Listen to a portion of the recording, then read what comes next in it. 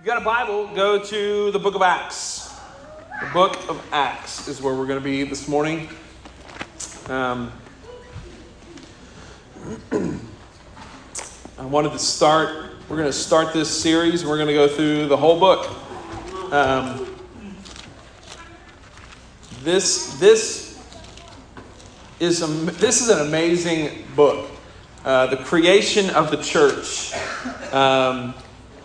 Seeing Christ move in such a way that through this is amazing. Let's go to the Lord in prayer. Father, we thank you for the morning. Thank you for the opportunity to be able to gather in this place. God, I ask that as we unpack these verses that you would just speak to us and that you would be present with us. Thank you for your word, the power of it. God, I believe that it has the ability to change hearts and lives and minds. And I ask in your holy and precious name that you would do that now. Love you in Jesus' name. Amen. But I do believe with everything in me that the most important organization whatsoever on the planet is the church. How we approach the church, how we view the church will determine how we live our lives here on this earth. And the church was created by God himself, and he loved the church so much that he gave up his own life to redeem the church back to himself. And so I want to start this morning this little series through the book of Acts. This is Acts really is one of my favorite books. It has so many fantastic and amazing stories of how God set up and how he founded the church, how he made everything do what he preordained for it to do. So we're going to start there. I'm going to start in verse 1 and we'll read for just a few minutes here. In the first book, O Theophilus, I have dealt with all that Jesus began to do and teach until the day when he was taken up after he had given commands through the Holy Spirit to the apostles whom he had chosen. He presented himself alive to them after he had suffered many proofs, appearing to them during 40 days and speaking about the kingdom of God. And while staying with them, they ordered them not to depart from Jerusalem, but to wait for the promise of the Father, which he had said, "You heard it from me and from John the Baptist. With water, you were baptized with water, but you will be baptized with the Holy Spirit not many days from now." So, verse 9, when they had come together and they had asked him, "Lord, will you at this time restore the kingdom of Israel?" So Jesus is now present with his apostles in the beginning here in Acts chapter 1, and they're asking him some questions. They said, "Lord, is this when you're going to set the kingdom up and bring it to Israel?" And he said to them, "It is not for you to know the times or the seasons that the Father has fixed for these things to be done, but by his own authority. But you will receive power from the Holy Spirit to come upon you, and you will be my witnesses in Jerusalem and all Judea, Samaria, and to the ends of the earth." And when he had said these things, as they were looking on, he was lifted up, and a cloud took him out of their sights. And while they were gazing into heaven, as he went, behold, two men stood there by him in white robes and said, "Men of Galilee, why do you stand looking up into heaven? This Jesus that you had been taken up from you will come back down the same way that you saw him go into heaven." All right. So, the first thing you see, Acts was thought to have been penned by Luke, the apostle, since Luke's gospel was the first book to address Theophilus in Luke chapter 1, verse 3. So it's logical to conclude that Luke also was the author of Acts. The early church fathers and historians also confirmed that Luke was the author of the book of Acts. Acts was originally, had really no title, but the Greek manuscript titled it the Acts, and many have added to the Acts of the Apostles. But the Greek word translates Acts is praxias, which often used to describe the achievements of great men. Acts does feature notable figures in early church history, especially those of Peter in chapters 1 through 12, and then Paul in chapters 13 through 28. But the book could be more properly called the Acts of the Holy Spirit through the apostles, since God's sovereign supremacy and his work was far more significant than any single man, and that's true to this very day. It is the Holy Spirit that dictated and controlled and empowered all the ministry that you're going to see throughout the entire book. The Holy Spirit was the one who strengthened the church and caused it to grow in the numbers and the spiritual power that it had. So in verse 1, we see this introduction. It's directed at Theophilus, which means, Theophilus means lover of God. This person, we don't know exactly who Theophilus was, but Luke addressed him here as a person of honor and respect and tells him that that in his first book, if you look back in Luke, that his first book was dealing with all the things that Jesus started and taught.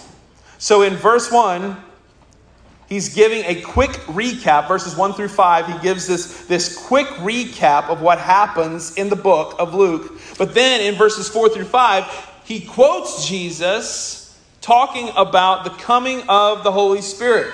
So in this first writing, he tells of what Jesus taught and did. And now they are going to talk about what is going to happen after Christ has left the planet.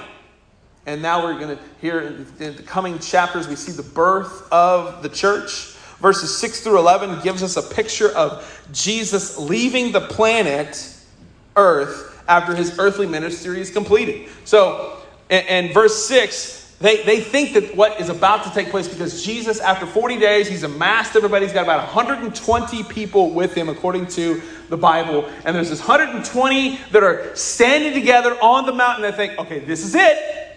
Jesus is going to do it. The kingdom's going to be birthed. He's going to destroy Rome. Everything is going to be made right. And this is what's going to happen. It's going to be fantastic. So we see this in verse 6. They say, so when they had come together, they asked him, Lord, is this it? Is this the time? Is this when the kingdom is going to be birthed? Is this when it's going to happen? Is this how it's going to go? And they believed it. They believed Jesus is fixing to set up the kingdom and set everything right. And they are still trying to figure things out. They are thinking that Jesus is still coming on the white horse. Now that he's done all this other stuff, where's the white horse? Where's the sword? Where's the wrath? Where is the conquering king? What's going to happen? So man, it's time. And Jesus answers them in verse 7. It says it's not for you to know these things. It's not for you to know the times, the seasons. But here's what I do want you to know. The power of the Holy Spirit is about to fall on you. You will receive power from the Holy Spirit, and he will come upon you, and you will be able to be my witnesses in Jerusalem and Judea and Samaria and all of the ends of the earth. Now, that word power is the word exousion. And exousion means authority. You're going to be given authority, and you're going to be given power to do what I've called you to do. So this is an indwelling power that has been given, that word exousion, which means an indwelling presence of the Holy Spirit, and the Holy Spirit's presence in a new dimension of power in order to be witnesses for Jesus in all of the world. So it's not time for the kingdom to be established yet the way they think it's going to be established. They're still thinking swords and conquering kings and buildings and taking out land and establishing a kingdom. That's what they're thinking. But Jesus still, man, he's still changing things up. He said, this isn't how it's going to happen yet. We're not there yet. It's not for you to know when that's going to happen. But here's what I do want you to know. That you're going to have authority, and you're going to have power, and you're going to be my witnesses in all of the world. You're going to preach the good news of what you have seen and what you have heard. And then he lifts up off the planet and he leaves. And he literally ascends into the sky and disappears in verse 10. And honestly, like the reaction that they had is the same kind of reaction that I would have had, I think. Standing there after, we had had all these experiences with the Lord Jesus Christ. And then he tells us the Great Commission and he leaves. They had the same kind of reaction that I think I would have had. They stood and they stared into the skies and they did it so long that eventually 2 angels show up. Hey fellas, what are y'all doing? Why are you here still? This Jesus you saw go up, he's coming back. You need to go. And we see a similar story in Matthew chapter 28, verses 16 through 20. Now the 11 disciples went to Galilee, to the mount which Jesus had described to them, or directed to them. And they saw him, they worshipped him, but some doubted. Verse 18. And Jesus came and said to them, all authority, all exousion, all authority in heaven and on earth has been given to me. So therefore, go and make disciples of all nations, baptizing them in the name of the Father, the Son, and the Holy Spirit, teaching them to observe all that I have commanded you. And behold, I am with you to the end of the age. Like, here's the thing I love in that text. I love the fact that mentions that some doubted. Like, if people always want to say, well, the Bible's, it's a myth, it's fake, it's made up. Like, I'm not going to write stories about myself that I doubted or I struggled. If I want people to think I'm a super Christian in the Bible. And I love the fact that it mentions that some doubted. But even in the midst of their doubt, they still continued to worship. Like, think about this. Even in the midst of their doubt, they worshiped.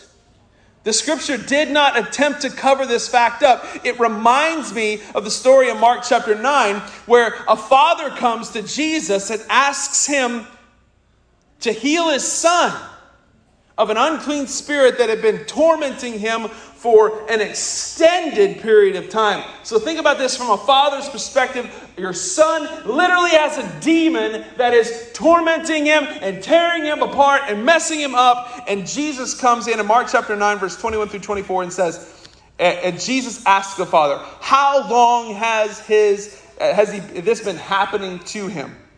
And he said to him, from childhood. And it is often he casts himself into the fire and into water to try to kill him.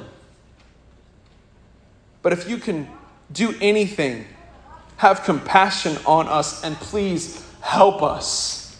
How many of you guys have ever had those moments where it's been so strenuous, so intense, so rough, so hard, and you're sitting here thinking, God, please have compassion. Please just help. Anybody? Yeah. Just if it's possible, please help us. And Jesus said to him, if you can, all things are possible for one who believes. And immediately the father of the child cries out. Think about this. It's not like we read this and it's hard. It's like reading a text message on a phone. It's hard to relay the emotion here. Jesus just said, if it's possible, all things are possible for those that believe. And the father says, he cries out, he says, oh, please. Like he cries out in this anguish. And he says, I believe. I do believe. Oh, I believe. But God, please help me with my unbelief. Because part of me doesn't believe. Yeah, I do believe. Yeah, I believe in Jesus. I believe that he can change lives. Yes, I believe, but man, there's days I doubt. Anybody else? Anybody else struggle with doubt? Anyone else struggle with these things? I believe, but help me with my unbelief. And Jesus saw the crowd and he came running together and he rebuked the unclean spirit saying, you mute and deaf spirit, I command you to come out of him and never enter him again. The father believed, but he had some doubt. And he asked Jesus to help him with his unbelief.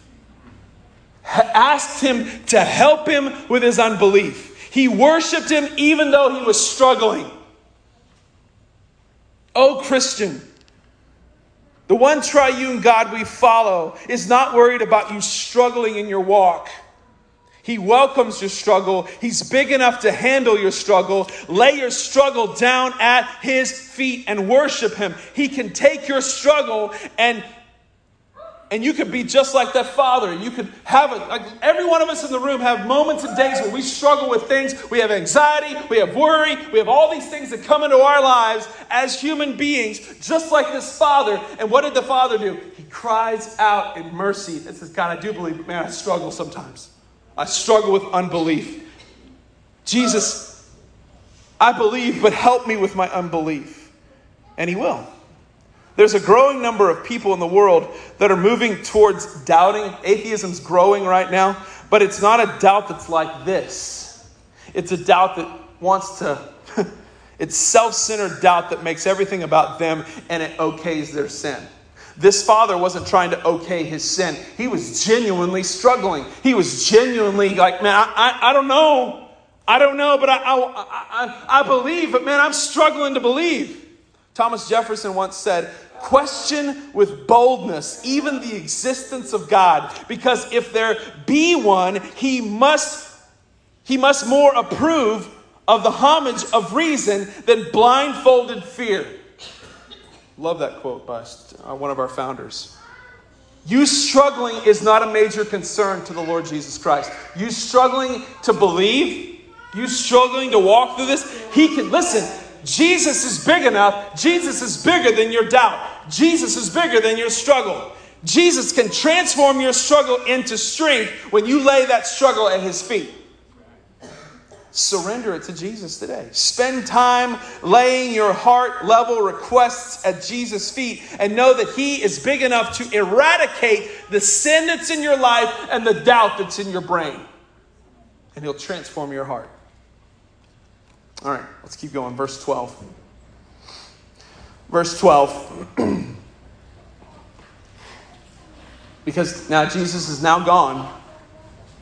He's gone. And they go back. Then they returned to Jerusalem from the mount called Olivet, which is near Jerusalem, a Sabbath day journey away. And when they had entered, they went up to the upper room. Now, just history note, this is the same upper room where they had right before Jesus died.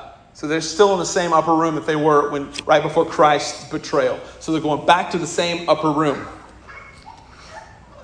And they were staying where they were staying. Peter and John, James and Andrew, Philip and Thomas and Bartholomew, Matthew, James the son of Alphaeus, Simon the Zealot, and Judas the son of James.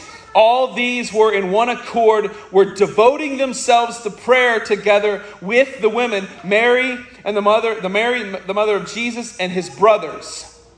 So we have this picture now. So imagine with me, after this, they go back up to the upper room and they devote themselves to praying and asking God to move. Think about this. All of the excitement and activity. I want us to genuinely think about this for just a minute. What had just taken place in these people's lives? They had just gone through some of the most insane 40 plus days of their lives. The guy that they followed completely abandoned everything for 3 years. They left everything for Jesus. They saw him get arrested, beaten, crucified, and died. And they were like, everyone's freaking out because he's dead. Then 3 days later, he shows back up to them and says, hey, I'm here. And for the next 40 days, he reveals himself to his disciples, teaching, preaching. Think about in that 40 days of the things that he said to the disciples for that 40 days. And after that 40 days, they all get together on the mountain. And they're thinking the kingdom's getting ready to come. And Jesus says, nah, not yet. It's not for you to know these things. But here's what happens. The Holy Spirit's coming. And you're going to get all kinds of power. And it's going to be amazing. You're going to be my witnesses in Jerusalem, Judea, and all the way to the ends of the earth. All the way to Cedar Vale. Only a couple you got? All right, fair enough. And so 40 days, Jesus was there, and after his resurrection, all the disciples watched Jesus ascend into heaven, and they go back to the upper room, and it's quiet, and many of them, think about your own experience. After you go through a big event of your life, big experience in your life, whether it's a wedding or a fun thing, or it's a big, overwhelming, exciting experience where it's just adrenaline and you're doing stuff and you're involved and there's people that are involved with it, there's conversations, there's activities, all of it's just insane. And then you get done and you get back to your house. How many guys after just an insane week or an insane event, you get back to the house and you're just like,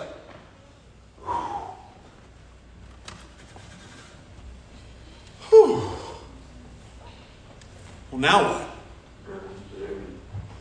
It's quiet in the house. There's not a bunch of racket, not a bunch of ruckus, and it's just you sitting there. I can't help but think that maybe this is the same kind of thing that happened to these in the beginning of this. They just felt this overwhelming, what just happened? Did you see what I saw? Like he went up in the air. I know. Crazy, right? I can't help but wonder if that may be what happened in just a few moments. But here's the thing. They didn't stay there. They didn't stay in that moment. It says that they devoted themselves to praying. They devoted themselves to gather together and pray. Like we're seeing the church birthed here. Like 120 people in a room together, praying together. This is the church. We see it come together and they're praying and they're asking God to move. And guys, I'm telling you, I believe that prayer can change things. Amen? I believe that prayer can transform lives. Prayer can change things as you're going to see unfold in this text. You're going to see when things were going a certain direction, the people of God gathered together and prayed and things changed. Outcomes became different. I believe that prayer can change the lives of people even in 2021. Anybody else? I believe that the conversations we have with the sovereign triune God of the universe matter and they will echo into eternity. Prayer is needed now more than it's ever been before. I believe that prayer is needed and we need to be men and women of prayer.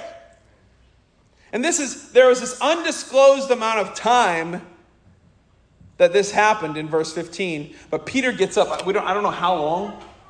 But he gets up and he shares a message. And starting in verse 15. And Peter says in verse 15, he goes, in those days, Peter stood up among the brothers, a company of persons about 120. So it's a room about 120 people. I mean, they're jammed in there. And he says, brothers, the scriptures had to be fulfilled, which the Holy Spirit spoke before him by the mouth of David concerning Judas. And now he's talking about Judas Iscariot,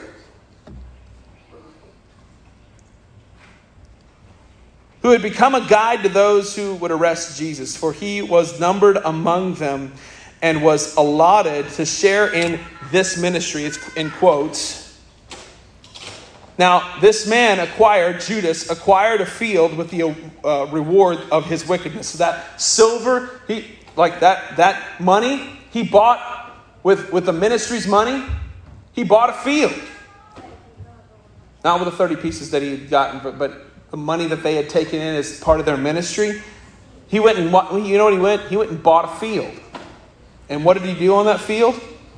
He acquired the field was a reward for his wickedness. And falling headlong, he went out and, if you read in the Gospels, he went out after the betrayal of Jesus. Rather than repenting, he went out and hung himself in a selfish act. Rather than repenting over his wickedness, he went out and it says that falling headlong, he burst open in the middle of the field. His bowels gushed out and it had become it's known to all the inhabitants in Jerusalem, so that the field was called in a language Akalamandia, which is field of blood. For it is written in the book of Psalms, may his camp be desolate, and let there be no one to dwell in it, and let someone else take his office. So they're gathered together, and Peter's like, listen, we got to get something straight here. We've got to find something, we got to get somebody to take his place.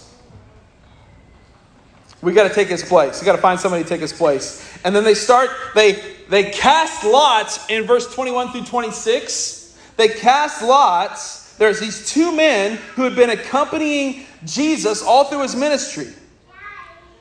And Jesus went out among them and beginning from his baptism of John until the day when he was taken up from us, one of these men must become with us. So there's been two other men that have followed Jesus faithfully, but they're not counted as the apostles. They've just been guys that are like the tag-along group. They've been a part of it. They wanted to be a part of it. So, one of these men must become a witness to the resurrection. And they put forward two. Joseph, called Barbaeus, who also called Justus, so Joseph Justus, and Matthias. And they prayed and they said, "You, Lord, you know the hearts of all. Show which one of these two should be chosen." So they take the place in this ministry and the apostleship from which Judas turned aside to go his own place. And they cast lots to them, and the lot fell on Matthias, and he was numbered with the 11 apostles. So they cast lots for these two men to be considered. They were considered as righteous men, and the lots fall on this guy named Matthias. You don't hear much about Matthias, but he's now unnumbered. He's part of the 11. He's part of the disciples. God, what an exciting time to be. Like, what an exciting thing to see this thing happen. Like, they're gathered together. You're seeing the early church. Like, what we're doing here today is a result of what was happening in this book. The reason we're gathered the way we're gathered today is because they gathered early like this. In Acts, they gathered together and they devoted themselves to prayer. And Peter gets up and he preaches a message. He talks about what we need to do. What's the next thing we need to do as a group of people? That's what we're called to do in this church, is we get together and we say, okay, what's next? What are we going to do? We're going to preach the gospel. Man, what an exciting moment it would have been, sitting together with the early church, seeing Jesus move in this way. Well, the ground is set. Next, in chapter 2, we see the Holy Spirit come. And we'll see that next week. But like I said in the beginning of this, I believe the church is the single most important organization on the planet. And oh, that we as believers would long to see the church alive and vibrant and in these days as it was in this book. Like, I'm telling you, like, the men and women of this book, they believed that, man, Christ is coming.